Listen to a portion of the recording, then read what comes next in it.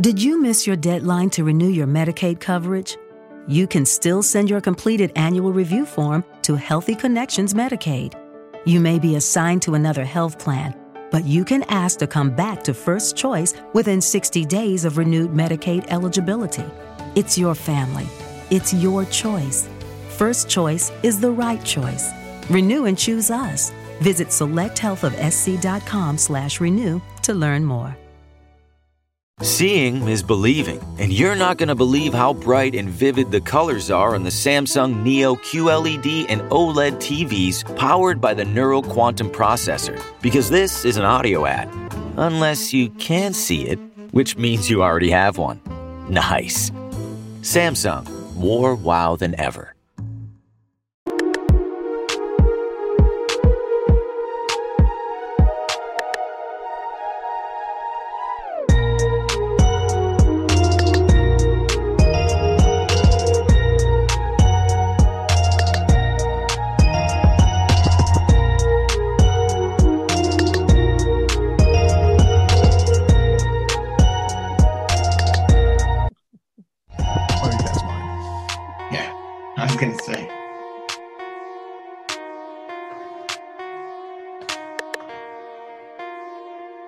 Welcome to the Awesemo.com MMA DFS strategy show right here on Awesemo.com. Of course, I am Jason Full. As always, I am joined by the fighter, Pete Rogers Jr., and this episode of the podcast is brought to you by Monkey Knife Fight. We'll tell you about Monkey Knife Fight here momentarily, but Pete, happy Thursday evening.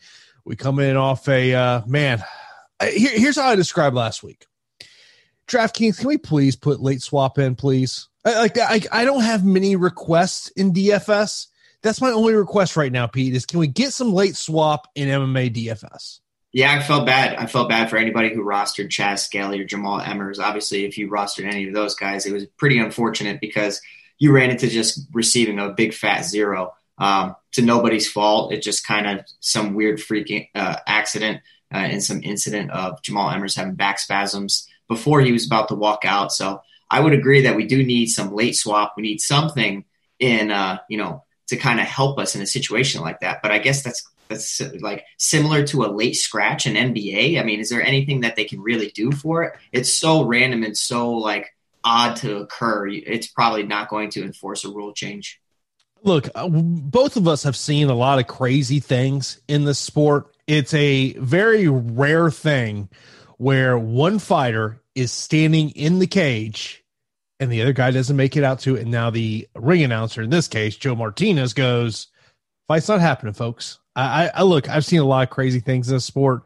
That is up there. That was by far my biggest surprise for what happened last week. But, of course, we're going to break down this fight card coming up here, UFC Vegas number 20, as I mentioned right at the start of the show.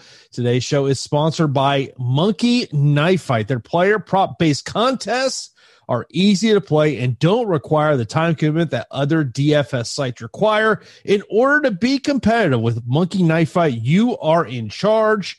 Whether you want to play NBA, UFC, PGA, esports, or soccer, Monkey Knife Fight has it. To get started, head over to monkeyknifefight.com and choose which game you want to play, your contest type, and your buy-in. And even better, when you sign up with the promo code AWESEMO, you'll get an instant first match deposit up to $50. So sign up today. I was over on Monkey Knife Fight a little earlier looking at some of those various lines they have up there. So definitely you got to check out our sponsor there, Monkey Knife Fight. But Pete, let's get right into the action. Another heavyweight main event, back-to-back weeks of heavyweight main event. This time is Jairzinho Rozenstruik taking on Ciryl Gane.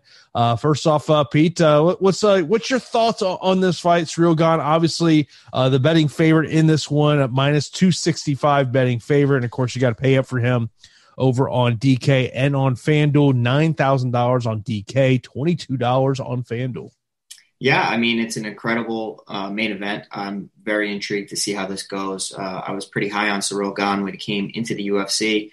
And then, you started to see his career kind of materialize against some legitimate competition, but he hasn't been truly tested in the octagon. I mean, I know that Rozenstruik has fought some big names as well. the common opponents, Junior Dos Santos. They both have had great performances against him.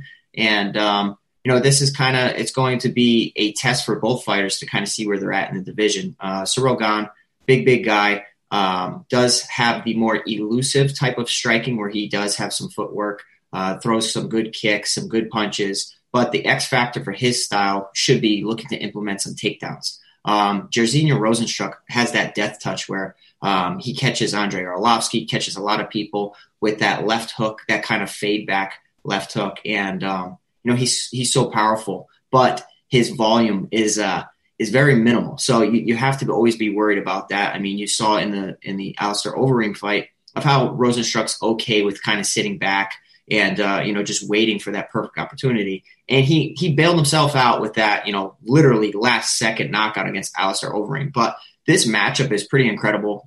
You talk about heavyweights in the Vegas octagon. So obviously it's a smaller cage. 86% finish rate for Ciryl Gane, 91% finish rate for Rozenstruik.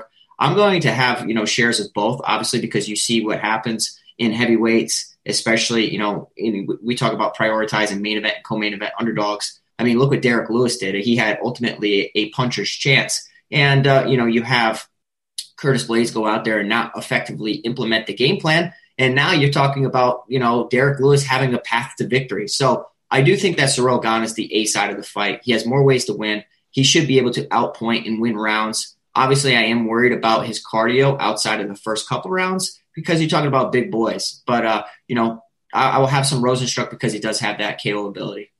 Yeah, I mean, we were talking about a little earlier today. I mean, I think the concern that I have is Rozenstruik of, potentially getting off to a slow start, which we have seen. We saw it in the Overeem fight, the first round of the Overeem fight. He only landed 5 strikes in that opening round. And against JDS, we saw a very calculated, I guess would be one way to put it. And of course, obviously that's coming in off that knockout, the feet that he had against Francis Ngannou. But you brought up a great point to me earlier, Pete, and I want you to talk to our audience about it, about the potential of could Ciryl Gane wear down if this fight, say, hits 3rd, 4th, and 5th round.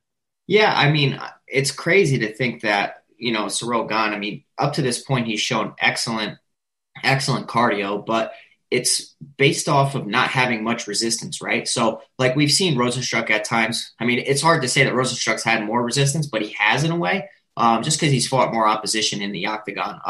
Tanner Boser is probably Ciryl Gane's, toughest fight because he had to make some adjustments in that fight, in that bout. You see what Tanner Boser has done as of late.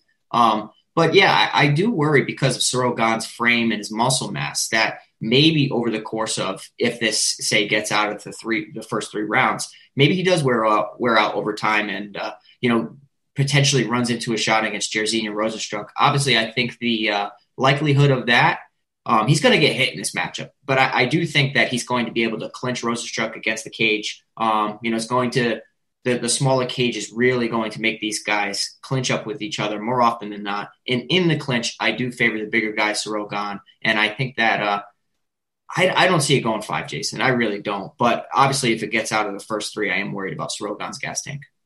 Yeah, one of the questions was, Hunter asked about Gane going for takedowns. And you have to go back to his fight against Dontel Mays, where he was 3 for 3 in that matchup, ended up getting a 3rd round submission in that one. So I think that's something we have to take in there. Of course, I think also another commenter pointed out of, what about Rozenstruik's gas tank? Yeah, I mean, let's just say heavyweights, if you can find a heavyweight that has a gas tank, they're pretty rare. I mean, Cain Velasquez is a guy that was like the anomaly for the division. That seemed like he had just an endless motor. But I mean, for the most part, these guys, bigger weight class, they're going to run out of steam. And, when heavyweights fatigue, you tend to see a stoppage just because, just how lazy and how many mistakes that they make. But, especially over 5 rounds, it's hard for me to really fathom it going 5. The Alexander Volkov, Curtis Blades is one of the last in my memory to go 5. And it's because of the heavy grappling approach. And even then, Curtis Blades, who trains at Elevation, was fatigued like crazy in that bout because Volkov had to, make him work. So I think that, Rozenstruik's minimal output makes his gas tank appear better than it probably is. Someone in the chat had mentioned about the potential of Cyril Gane winning by submission, and so I just pulled up the betting odds on this one. Gane wins by submission plus 450. So some nice little betting odds there. Of course, if you want to check out the betting odds, all you got to do is go over to awesemo.com. You'll see right there at the top of the screen, Odds Shopper, to where you can see what the betting odds are in terms of this one. I mean, if you look at the way the odds shake out here, I mean, this is pretty much you're looking at, based on the odds, 7 out of 10 times that Cyril Gane's going to win this matchup. This is a fight that I would be surprised if it goes all 25 minutes. I don't know if I sit there and say Cyril Gane's a guy that you got to have in your lineups or obviously if Rozenstruik wins, I think he's got to be in your lineup. So he'll be optimal because of his price point. But I don't know if I sit there and say there's been, fights we've had over the past couple weeks where look, have 80% shares in terms of the fight. I don't know if I'll have that high in terms of this fight. Yeah, I mean, there's only 11 fights now. We had a couple fall out. I'm always prioritizing the main event, as I always want to have a share or two in that. I do think that I will have plenty of Cyril Gane because of the more paths to victory. But I did look at Jairzinho Rozenstruik, and it does appear that he's in good shape. Obviously, a lot will have to depend on the weigh-ins, but I'll have a decent amount. I'm not going to lock in the main event, but it's okay to get different and avoid, we could be talking about a sluggish third round finish, which could end up not being 100 points, which is kind of what you're wanting in the main event spot. Before we move on to the co-main event, be sure to hit that thumbs up button right here on YouTube. And if you are not subscribed to the channel, you got to subscribe to also right here on YouTube. Have shows all the time to get you ready for all the DFS action. Of course, myself and Pete will be here for about the next 45 minutes or so, getting you ready for Saturday's card. Then, of course, we'll be back on Saturday for Live Before Lock. And don't forget, next week we got a pay-per-view, great fight card. So looking forward to breaking that down next week. Let's move on to the co-main event. We got Nikita Krylov taking on Magomed Ankalaev. Ankalaev, a minus 360 betting favorite in this one. $9,300 on DK, $23 on FanDuel. For Nikita Krylov, he is $6,900 on DK and $8 over on FanDuel. Pete, what's your take on these two big boys?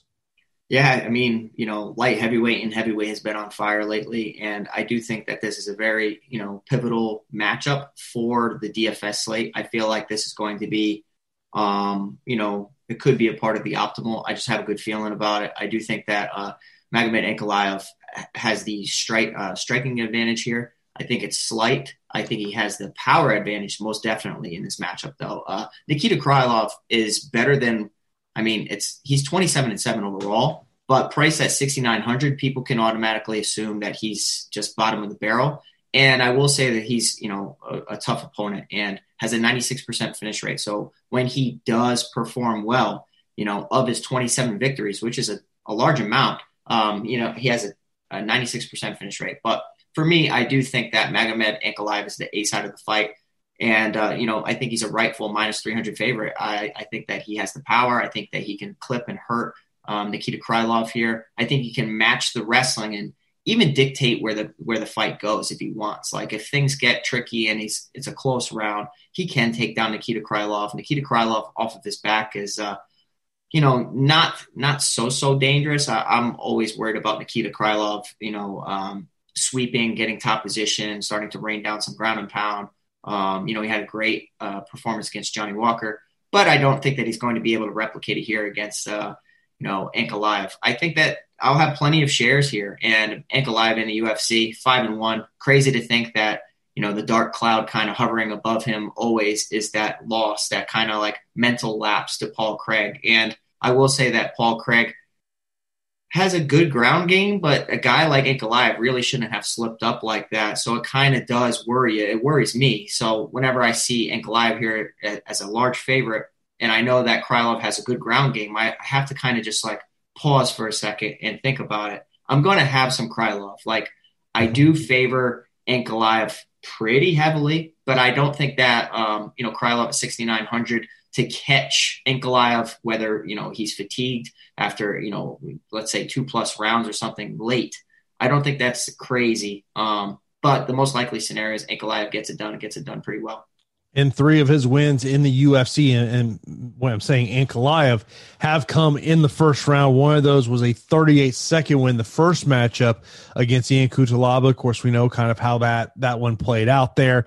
You look at his other wins in the UFC, decision wins against Abreu, a third-round TKO win against Dolce. You mentioned about that loss that he had there with 1 second left in the fight against Paul Craig, and Paul Craig does have for a reason. That's like Paul Craig's thing. He has a ability to pull it off. But I mean, you mentioned about with Krylov, he's a finisher. I do think I think there's a couple of fights on the card that I think you really have to be looking at in terms of your GPP lineups. I thought William Knight and Alonzo Minifield was going to be one of those fights. Of course, that fight not taking place due to COVID. The matchup now going to take place on March 27th. I did see, I don't know if you saw this, of Tyson Chartier, the manager for William Knight, had a great gif of got to Vegas yesterday, right back to the airport to head back home. Hey, it's getting pushed back. I'm happy we don't have to break it down this time, because I do feel like that's a pretty difficult match. Seeing is believing, and you're not going to believe how bright and vivid the colors are on the Samsung Neo QLED and OLED TVs powered by the Neural Quantum Processor. Because this is an audio ad. Unless you can see it, which means you already have one. Nice. Samsung, more wow than ever. Talk about, I don't know, just it's a crazy matchup. It really is. So, we'll have to see and see if that fight actually does happen down the road. Yeah, scheduled to take place there on March the 27th. Of course, if you want to get access to all the premium tools and content we have over here at awesemo.com, you got to sign up for an Also Plus weekly pass for $29.95. That gives you full access to all the premium tools and contents we have, such as player projections, ownership projections, and our premium Slack channel, where you can sit there and talk to myself and Pete in there inside our MMA channel. And of course, if you're just looking for an MMA weekly pass, you can get that for $8.95. And we do have a promo going on this week over at the site for college basketball, just in time for March Madness. Yeah, March Madness is almost here, and our college basketball DFS projections are now behind the paywall, and you can access those for half off the first week when you use the promo code COLLEGE. That's $4.98 for your first week of college basketball DFS. This offer is valid through Sunday, February 28th. That is this Sunday. So stop guessing, start winning. Join Also Plus today. Of course, that's how I help develop my lineups every single day, using those same projections that have made Alex Osmo Baker the number one DFS player in the world. As it's a part of my when I'm building my 20 max, Alex's projections is a great tool that I have. I do hand build lineups as well, but last week the hand build did not doing very well. When I had Jamal Emmers in, I think 80% of my hand builds, that didn't work out too well. Yeah, and then you add on top of that what should happen just not happening. And that's the sport of MMA. What should happen, and you can watch all the tape you want, and what should be happening, like the better fighter doesn't always win. It's the most frustrating part about this this sport.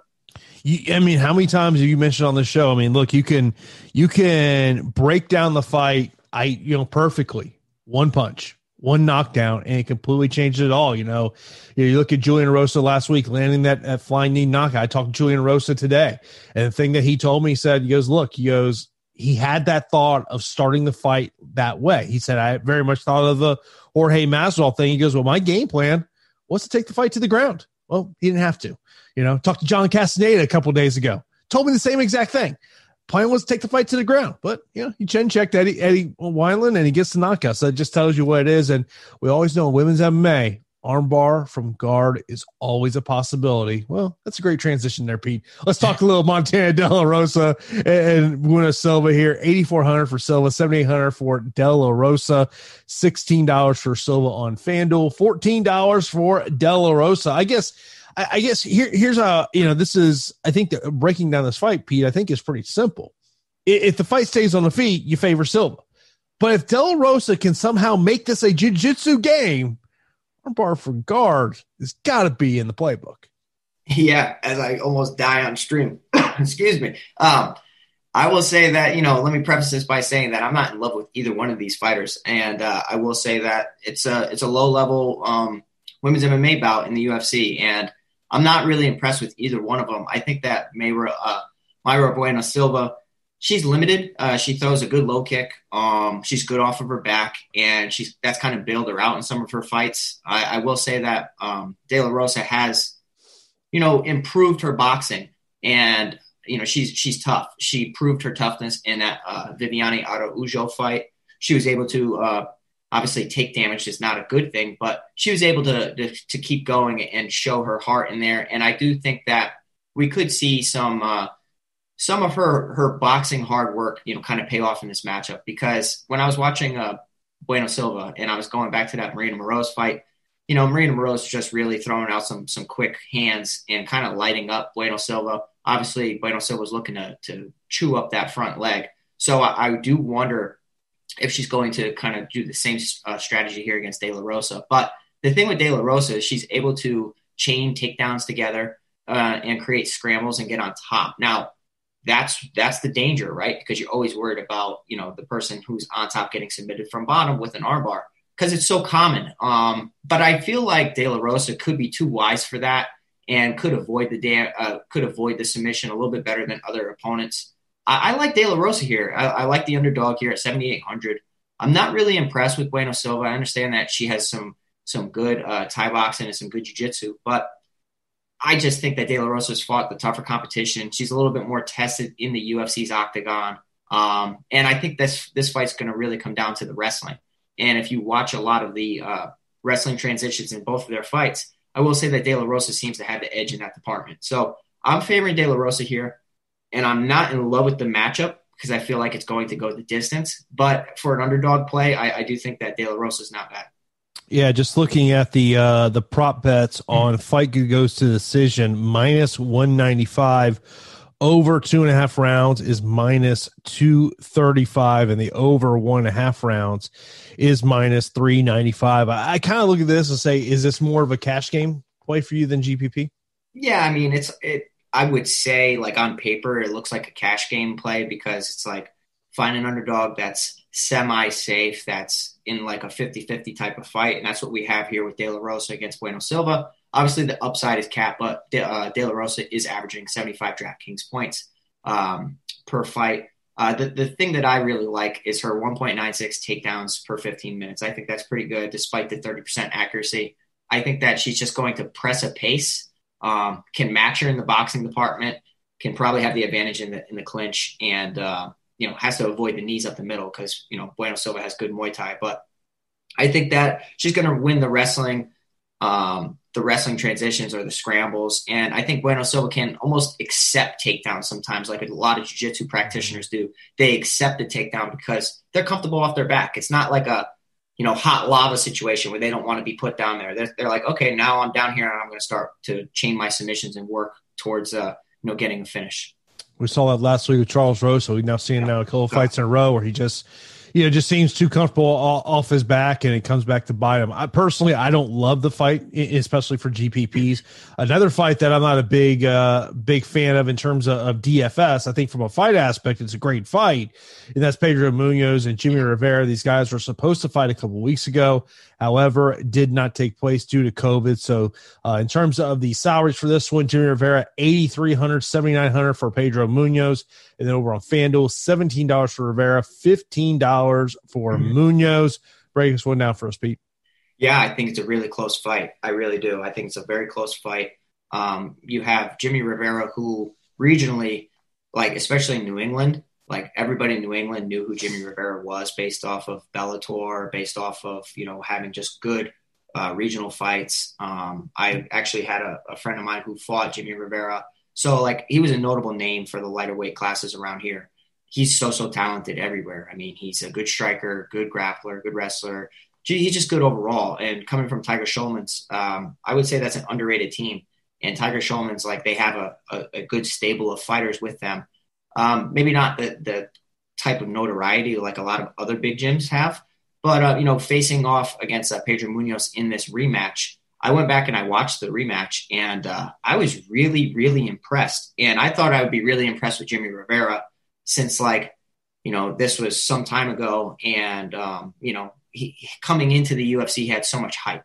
But I was actually really impressed with Pedro Munoz. And I think at this point, Pedro Munoz could be a guy that a lot of people have kind of written off in a way. He just dropped the fight to Frankie Edgar. And now you just saw Frankie Edgar kind of get knocked out really bad against Sandhagen. But I think it's a close fight. And a lot of Jimmy Rivera's fights go the distance. And on the feet in the fight, they were going tit for tat. Rivera was catching him early and was having a really good round one. They had moments where Pedro Munoz was rocked, and then Jimmy Rivera looked like he threw a crazy combination and not punched himself out, but fatigued himself a bit. Then you started to see the Pedro Munoz start to come back and rock Jimmy Rivera. So, this is a really close fight. And I think that on any given night, one of these guys can edge the other one out.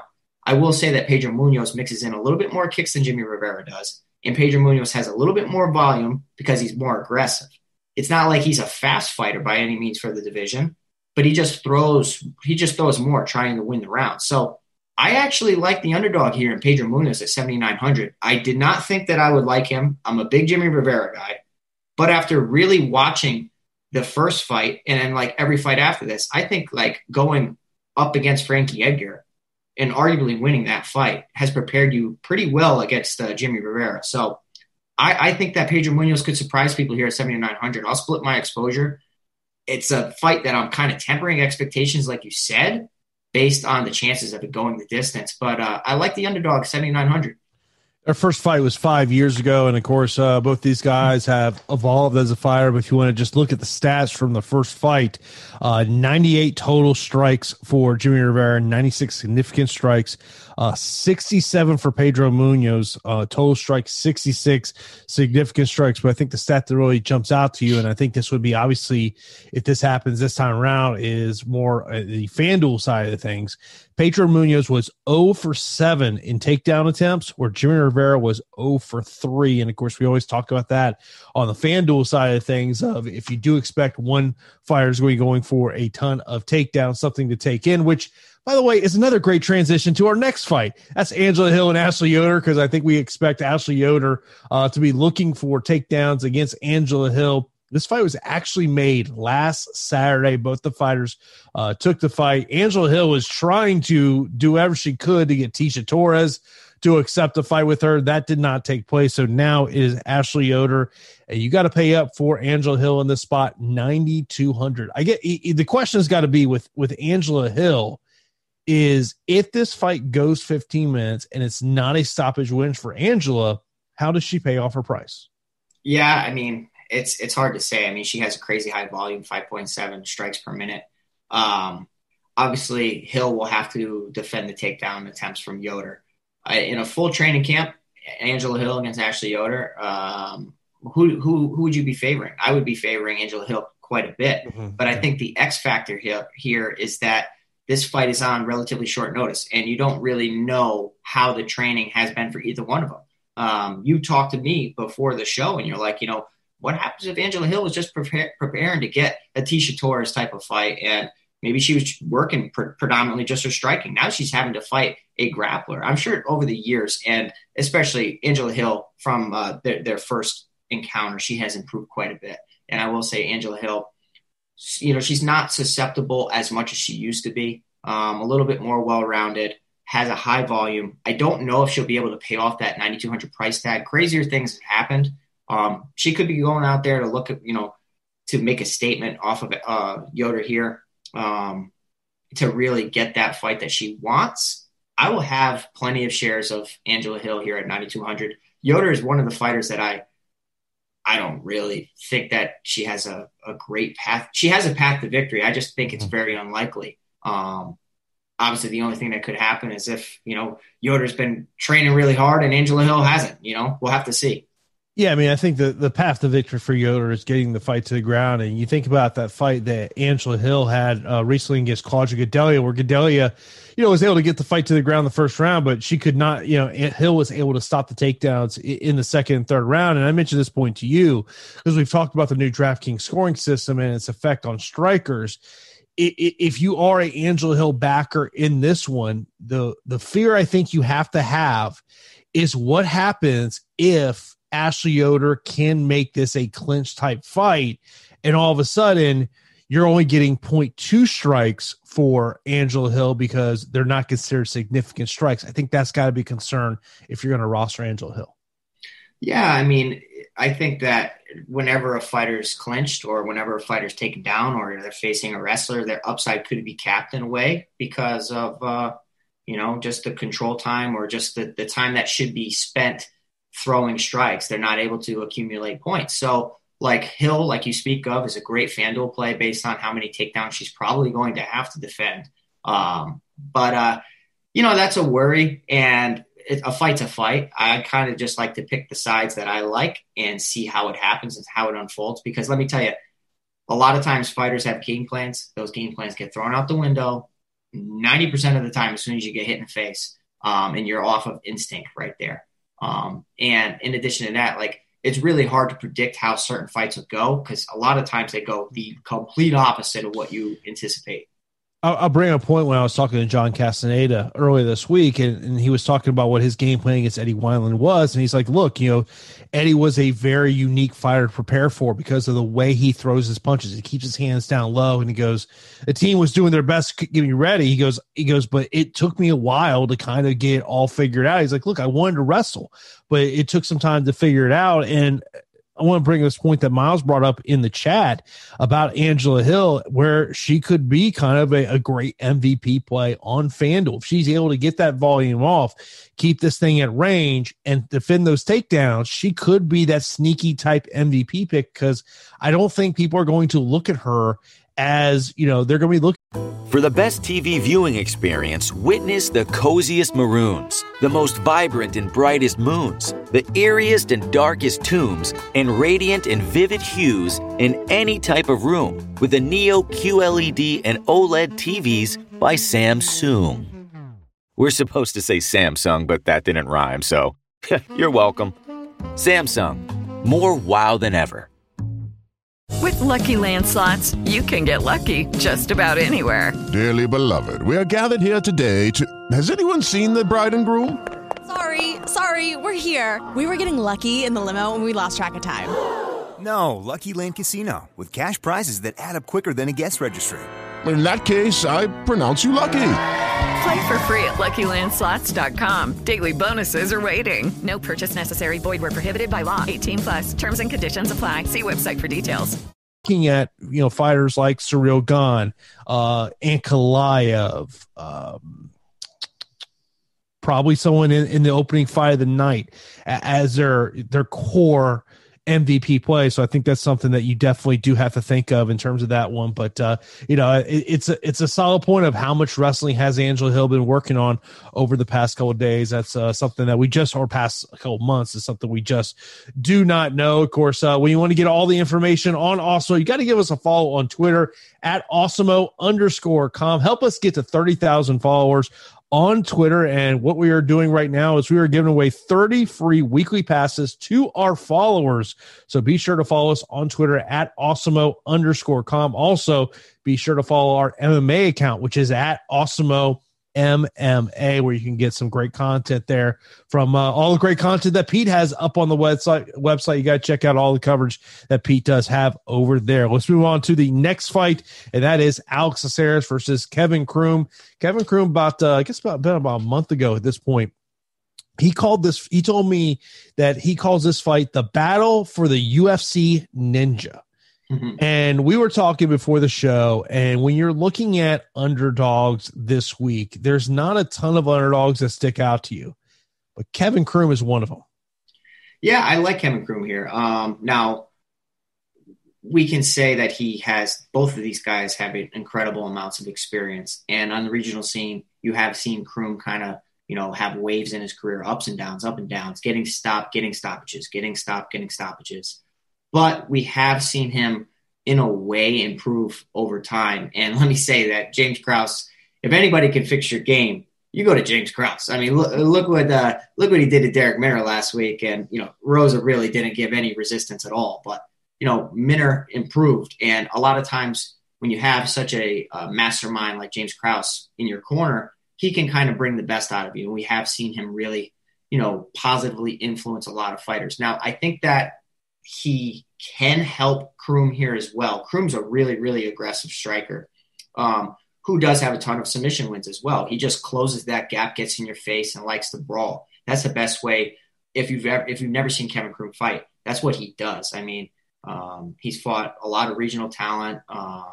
He's kind of dropped the ball in some, but I will say that he is tested. Now, his stats are completely overblown if you're looking at the heat sheet, because obviously his fight lasted, 31 seconds against Roberts, where he hit him with a beautiful combination, cross to the body, left hook up top, rocked Roberts, dropped him to his knee, snatched a hold of his neck, and hit him with a beautiful front choke, it was excellent. It was awesome. It kind of took us all by surprise. Like, whoa, we know he's a finisher. So, Kevin Kroom, a guy, 7,400, who's going to go out there and look to get bonus money is kind of what you want. He's bonus hunting. Now, Alex Caceres over the years, 12-10 in the UFC, has a ton of UFC experience, but we have seen him get dominated at times as well. Like, he's on a heater right now. But, you talk about Chase Hooper, Springer, some guys that are kind of like middling talent, if that. I wouldn't say that Kroom's so much better than those guys, but I will say that Kroom is a dog, and Kroom's a guy that can, really test how bad you want to be in a fight. He's just extremely aggressive. I feel like Kroom's going to be able to go out there as long as he can close the distance, which in the smaller cage is going to be a little bit easier than normal. It's a tricky, weird fight because of Caceres' karate-esque movement, lots of footwork. Just with Caceres, I think his path to victory would not be via TKO or KO. I think it would be, Kroom getting lazy and getting caught in a submission. I think that's kind of what would happen. Or, winning on scorecards on just points. But I think that Kroom at 7,400, you could do worse for a guy that's going to really go out there and try to get it done early, try to get you that nice score for DFS. So I like Kroom here. I really do. I think that, with the coaching staff, I'm siding with him. Yeah, I remember when I talked to Kevin after that win against Roosevelt Roberts, he talked about how James Krause absolutely turned his career around and mentioned about he was in a bad place. And he goes, James completely turned my career around. When you look at Alex Caceres, when you look at his wins in his career, I don't think there's a doubt in my mind that Sergio Pettis is his best win. Oh, 100%.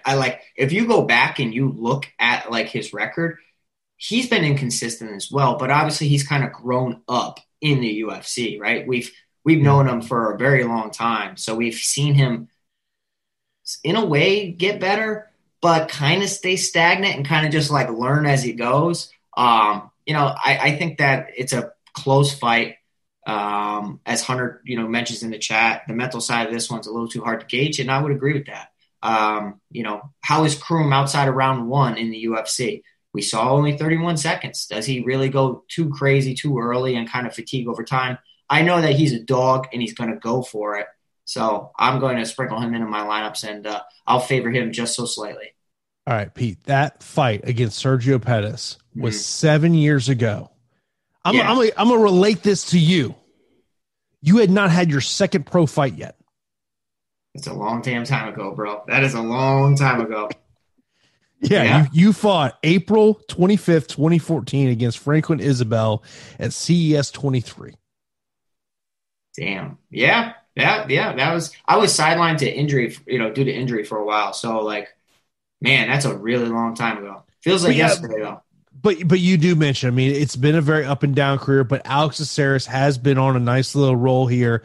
But this is a fight that I think when you're looking at that under 8,000 options on DraftKings, I think that Kevin Kroom has got to be one of those guys you look at. Let's move on to the next matchup, lightweight matchup between Alexander Hernandez and Thiago Moses. 8,700 for Hernandez, 7,500 for Moses, and $20 and $11 on FanDuel, respectively. Of course, Alex Hernandez made the move out to Factory X before his last fight looked good against Chris Grutzmacher. I think the only concern, I guess let's start on Thiago Moses' side of the equation. Clearly, he's got to get the fight to the ground. He's got to make this jiu-jitsu fight, but can he get it there? Yeah, I'm hearing people say that he needs to get it to the ground, I don't really know if he needs to get it to the ground. And I know that he's a decorated Brazilian Jiu-Jitsu guy, comes from a great camp. So obviously, his strength is on the mat, and he was getting lit up by Michael Johnson. Like, let's not forget about that. He was completely getting lit up. But I thought that Thiago Moises had a good account of himself against Bobby Green. Still didn't think he won the fight, Jason, but he did look good and improved in that bout. Like, I thought that he had no shot going against Bobby Green, but it's Bobby Green who allows all of his opponents into the fight. Okay, he's fighting Jason Floyd. Guess what? Jason Floyd's tied 1-1 going into the third. I will say that Thiago Moises can match Hernandez in some aspects, but the new Hernandez we saw, like the Hernandez 2.0, looks like a guy who's super motivated. He seems to have a different aspect on MMA and seems to have calmed down and kind of started to really find himself. And he looked like a very methodical striker out there. He has good wrestling, good jiu-jitsu to rely on. So if this fight hits the mat, I don't really know who truly has an advantage. We did see Alexander Hernandez pick apart Chris Grutzmacher. So I just don't know over 15 minutes who will truly have the edge here, because they've both been inconsistent, but both are coming off of easily their best wins. Well, not for Hernandez. The debut against Beneil Dariush can't get better than that. But he looked so much improved, and that was probably his second best win. And being now at Factory X, he's around, more quality fighters than he was in Texas. And so I do appreciate you in the super chat. We'll answer your questions once we get through all of the matchups here. But, Alexander Hernandez, he's just one of those guys that, I think you, in a way, you do kind of have concerns about whether or not to trust him at 8,700. But to me, I think he is the right side to play in this matchup. Now, we'll move on to the next one. Is a fight that is a replacement fight. It was initially supposed to be Alex Oliveira against Randy Brown. However, Randy Brown out of the fight. Ramazan Kurmagomedov now steps in. You may remember him from his fight on the Contender Series against Jordan Williams. Won that fight via split decision, but Dana White elected not to sign him. As I recall, I believe basically Dana's was, hey, I felt Jordan was the one that was going for the finish, and that's why he did not sign Kurmagomedov. But 8,300 here for the fighter stepping up on just a couple of days' notice. 7,900 for Cowboy Oliveira. Obviously, Cowboy Oliveira, I mean, he's always to me a GPP play you got to look at, because if Cowboy's winning the fight, it's going to be by stoppage. Yeah, I think this matchup is just GPP territory. I don't know why you would really touch it in cash games. I think it's just extremely volatile. You'll have to really tune into the weigh-ins. I want to see how Cowboy Oliveira looks on the scale. I also want to see, Kurmagomedov, who took the fight on short notice. Has he been training consistently? I'm sure he has. I'm sure he's been, somewhere close to the Vegas area so that he could accept and be ready to step in quickly. I will say that it's a really tough debut to go up against, Oliveira here. I think that Oliveira is a very tough fighter to go against. Over the course of the years, we have seen him, decline in a way. He is 11-7 in the UFC, but he brings it early, and he's so physical for the division. He just kind of tapers off as the fight progresses. So I think that could be, a slight edge, towards Kurmagomedov is, if Oliveira fatigues, or if Oliveira can't land a shot or even land a takedown, because I don't think that he's going to be able to out-wrestle Kurmagomedov. I think Kurmagomedov will have the advantage in the wrestling, a slight edge in the striking. It just depends on the experience and the debut of Kurmagomedov.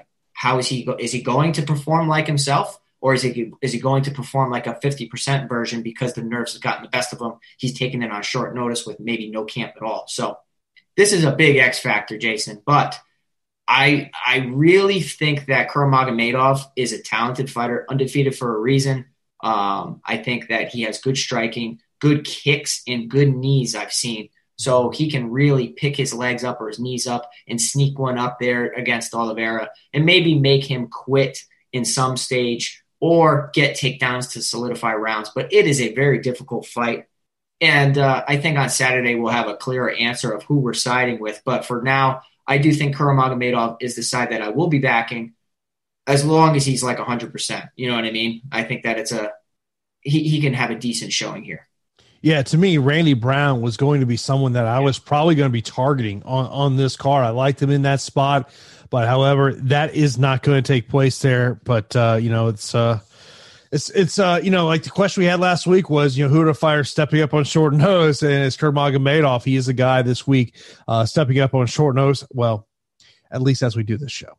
I guess I have to kind of preface that out there. But, of course, we appreciate everyone here on a Thursday night. Watch us live right here on YouTube. Be sure to subscribe to Awesemo right here where you can watch all of our shows. And, of course, you got to hit that notification bell so you know when a new show is live here on the channel. And if you like what you're hearing, be sure to smash that thumbs up button. That really does help us out a lot as well. Move on next up to a female matchup. That'll be Alexis Davis versus Sabina Mazo. Sabina at 8,900, Alexis 7,300 over on FanDuel, $19 for Mazo and $9 for Davis. What's your take on this one? Tough fight for Mazo because she is facing a veteran, but I mean, let's be real. Alexis Davis is 36 years old. Sabina Mazo is on the up, whereas Davis is on the decline. So despite Davis being like a staple for women's MMA over the years and fighting like the who's who, she's fought some legitimate competition. If you go back into her record and you look, she's fought notable name after notable name. And, she's 6-5 in the UFC because of it, 19-10 overall. Big step up in competition for Sabina Mazo. But at this stage, I will think that Sabina Mazo, she has the edge in the striking, pretty clear there. I mean, 7.1 strikes per minute, high output. She throws a lot. And she has good Muay Thai, good knees, good punches, good kicks, lots of head kick wins on the regional scene. But it's the grappling, right? Like, I wonder if she's taken down and controlled or even against the cage by Alexis Davis, who's a veteran, going to close the distance in the smaller cage and look to, eliminate getting hit in the face. I would imagine at times Davis has, encouraged the striking exchanges with her opponents. But I think the smart path to victory is here. Is put Mazo on her back and try to get some rounds and win a decision. Davis, you could do worse than Davis at 7,300. I'll have some exposure. Like, I feel like this card is like, tweaking the optimizer a lot and splitting your exposure to a lot of different underdogs that you think are in good positions. There are very few that I'll write off on this card just because I think that, a lot of these matchups are close. I will say that Sabina Mazo at 8,900, hefty price tag, but I do favor her in the fight. All right, so I got to point out what the prop bets are here. Oh boy, over 1.5 rounds, okay. minus 675. Over 2.5 rounds, minus 400. Fight goes the distance, minus 335. Now, let's say you think Sabina Mazo is going to win by finish here. Mazo by TKO KO plus 615, by submission plus 815. And if you just want to take her to win inside the distance, plus 410. I think that should tell you exactly what the betting public thinks of how this fight is likely going 15 minutes. Wow. Yeah. I mean, if it goes 15 minutes and with Sabina Mazo, it stays on the feet with Sabina Mazo's, her output, I think that she could really come close to having a high performance here, even at 8,900 and with the new, scoring system, just because of how many strikes and how many of them will be significant. So she'll definitely be a name that I circle. And Davis is, she's an okay dog to include in some lineups. Now, if you ever do miss any of our strategy shows, they are a part of the Awesemo Podcast Network. Just go to awesemo.com/podcast to find the links for the podcast that you are looking for. And be sure to leave a 5-star rating on the podcasting platform that you are listening to the show on. And what we got going on for when you do that, you got a chance to win a free month of Awesemo Plus Platinum. And of course, another great way that you can show your support here for the podcast. Also mention the free content this week, MMA free content on the site is the Pro Plays. I actually put in my Pro Plays a little right here before the show. So you got to check that out over at awesemo.com. Next up, we got Vince Cicero taking on Ronnie Lawrence. Looking at the salaries here, we got $7,600 for Vince, $8,600 for Ronnie, and then over on FanDuel, $18 for Ronnie, $13 for Vince. What's your take, Pete? Yeah, I mean, I think that this is a lower level UFC fight And this is a fight that would be highlighted on the regional scene. I do think that Running Lawrence does have some skills, and I think that Vince Cachero has some skills. Obviously looking forward to the debut of Lawrence and looking to see Cachero here with a full camp. I mean, he stepped up on short notice to go against Jamal Emmers. And in doing so, that's a very difficult fight, especially when you're a weight class above your norm. And in the fight against Jamal Emmers, he was taken down 5 times. So you know that Jamal Emmers has a great wrestling background, but he is now faced up against Ronnie Lawrence, who in his Contender Series fight landed 12 takedowns and looked pretty incredible in that fight. And just the pace at which he was doing he was getting double underhooks quite often. And when he was getting double underhooks quite often, you know that he has to be a very skilled wrestler, because it's not easy to do. Everybody knows you don't want to give up underhooks. So I know that, with the trips and the relentless pressure, Lawrence is a guy 8,600 who could take his opponent to Takedown City if Cachero's takedown deficiencies are still there. I mean, he was taken down 5 times by Jamal Emmers, but he was also picked apart in the feet. I think this is a close fight if it stays on the feet, because I do think that Cachero is skilled. I don't want people thinking that Cachero 7,600 is not a skilled guy. He is. He has decent hands. He seems to be decent everywhere, and it's just he's not a specialist by any means, whereas Ronnie Lawrence seems to specialize in taking his opponents down. I'm interested in both parties, to be honest, but 8,600 for a guy that could possibly take his opponent to Takedown City, and it's probably going to go to distance. I'm going to favor him in this matchup, 8,600. So when Vince got that short notice opportunity, he was packing up his house in California because he was moving to Colorado, because his wife had gotten a job in Colorado. And literally he gets a phone call from his manager, Jason House, say, "You want to fight this weekend?" And he's like, "Yeah, I want to fight." And he has moved his training to Factory X in Colorado. So he has been alongside Alexander Hernandez preparing for this fight card. So I think that's something to pay attention to there. But I agree with you. Ronnie Lawrence there's a reason he's the betting favorite in this one, and people are going to be looking at him. Now, the first fight of the night, and everyone knows I'm not huge on taking the first fight of the night, but I kind of feel like this is a fight that you got to have good exposure to in your GPPs, of Dustin Jacoby taking on Maxim Griffin. Dustin Jacoby, nearly a 2-1 betting favorite in this one. He's 8,500 on DK, 7,700 for Grisham, and over on FanDuel, $18 for Jacob and $16 for Grisham. I do want to bring up this question that came into my Twitter account a little earlier today as I scroll down my Twitter timeline to find that question. And this was from Hunter Man. He says, in the Jacoby fight, can I have each of your opinions on the grappling exchanges? For me, Grisham has a wrestling advantage, and he probably has to try and use it. What happens when he tries to wrestle and get the takedowns? Can he get them and wear down Dustin? What do you guys think? Well, look, Dustin Jacoby is very used to people trying to take him down, because the reality is most guys are not going to want to have a kickboxing matchup with him. Yeah, I think it's an interesting fight. I'll have both sides because, Grisham has shown a lot of promise outside the UFC, 31-8-2, in total for his MMA career. And, he has some big wins, a lot of, decent amount of stoppages, 71%.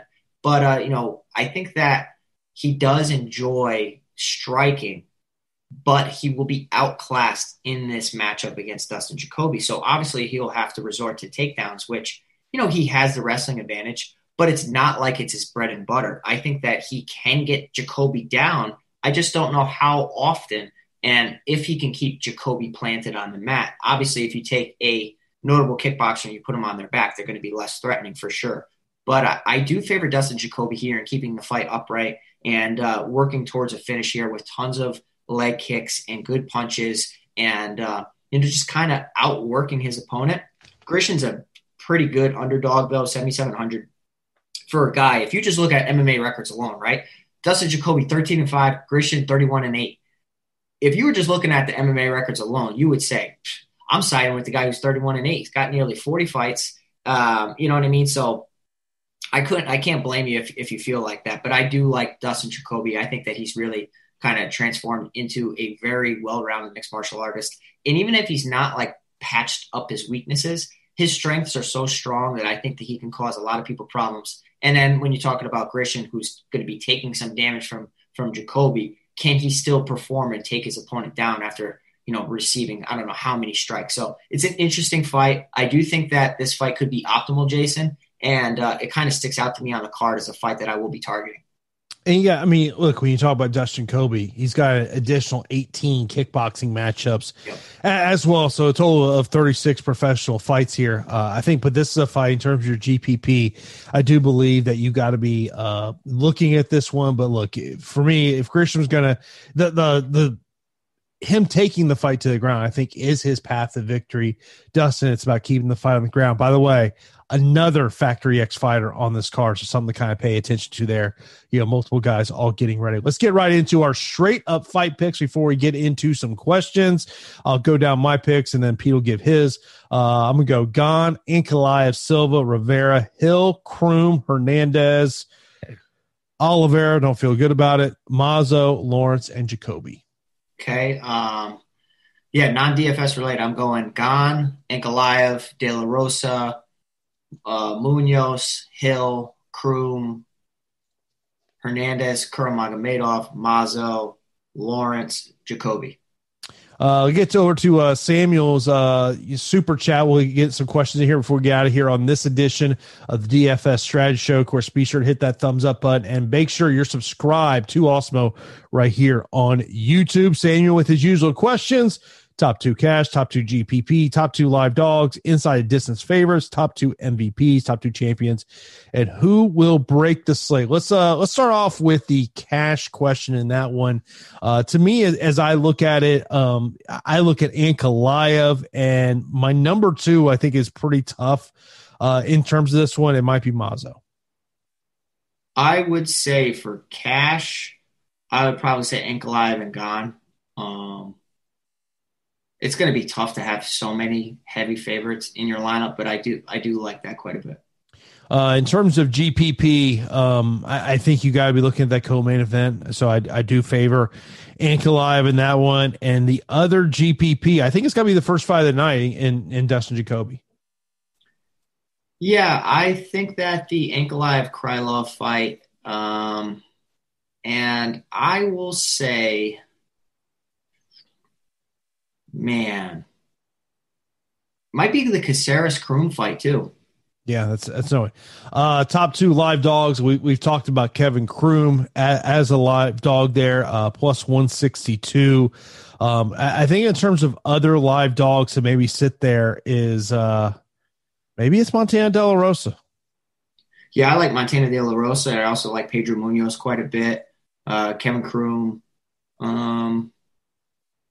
That's kind of outside of DFS related. That's just DFS related. Those are the ones that I'm looking at. Inside the distance, I think it's you look at main event, co-main event. I think in the other one, I would probably look at Alexander Hernandez as well. Yeah, I feel like that's a sneaky fight too. That fight could definitely end early. Top 2 MVPs over on FanDuel.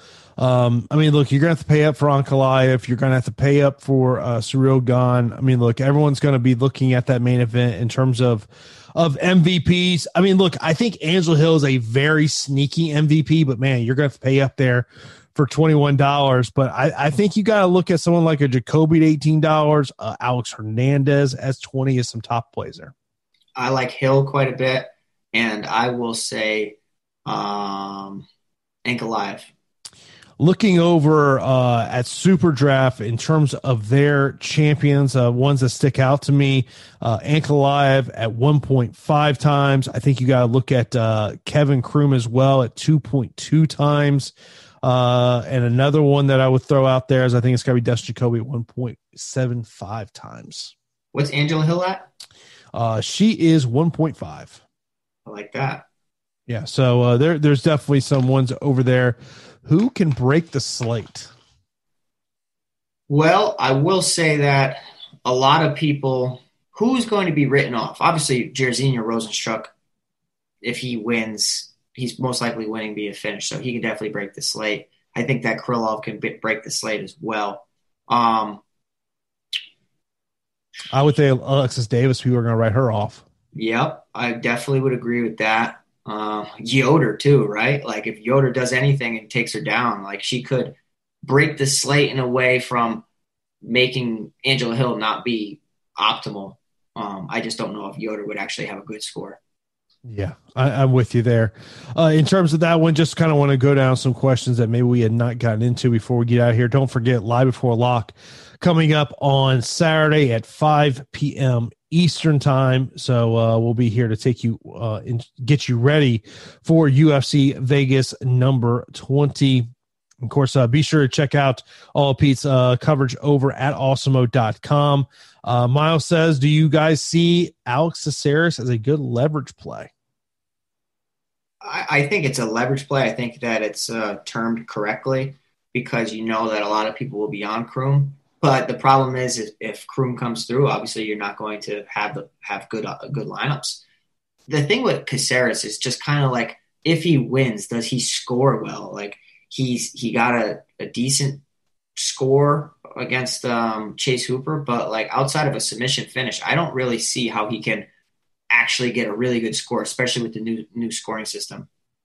I want to mention this question over from our Slack account from Matt. He said, and this is not relation to the fights on Saturday, but he says, who wins the 4-man heavyweight tournament we may see?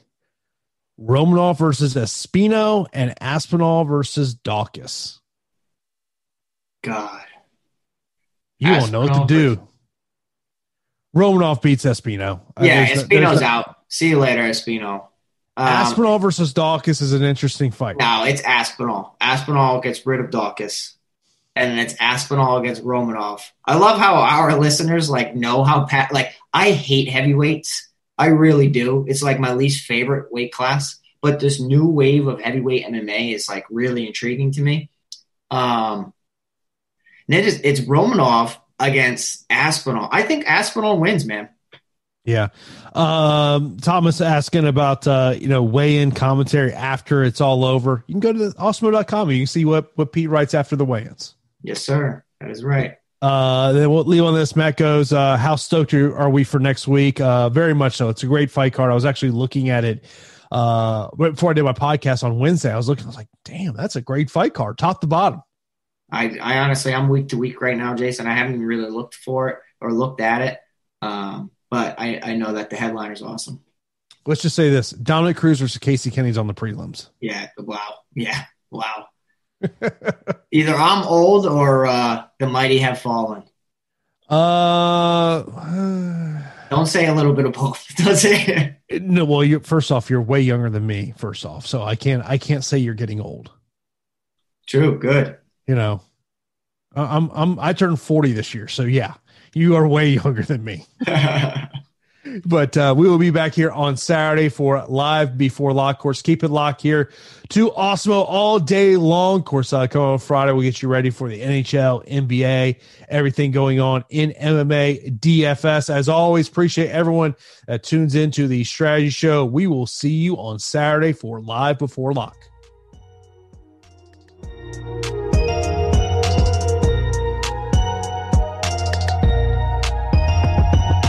Judy was boring. Hello. Then Judy discovered ChumbaCasino.com. It's my little escape. Now Judy's the life of the party. Oh, baby, mama's bringing home the bacon. Whoa, take it easy, Judy. The Chumba life is for everybody. So go to ChumbaCasino.com and play over 100 casino-style games. Join today and play for free for your chance to redeem some serious prizes.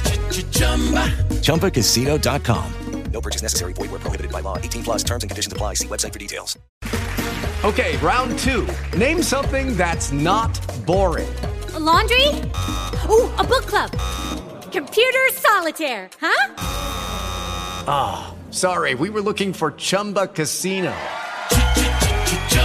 That's right. ChumbaCasino.com has over 100 casino-style games. Join today and play for free for your chance to redeem some serious prizes. ChumbaCasino.com. No purchase necessary. Void where prohibited by law. 18+ terms and conditions apply. See website for details.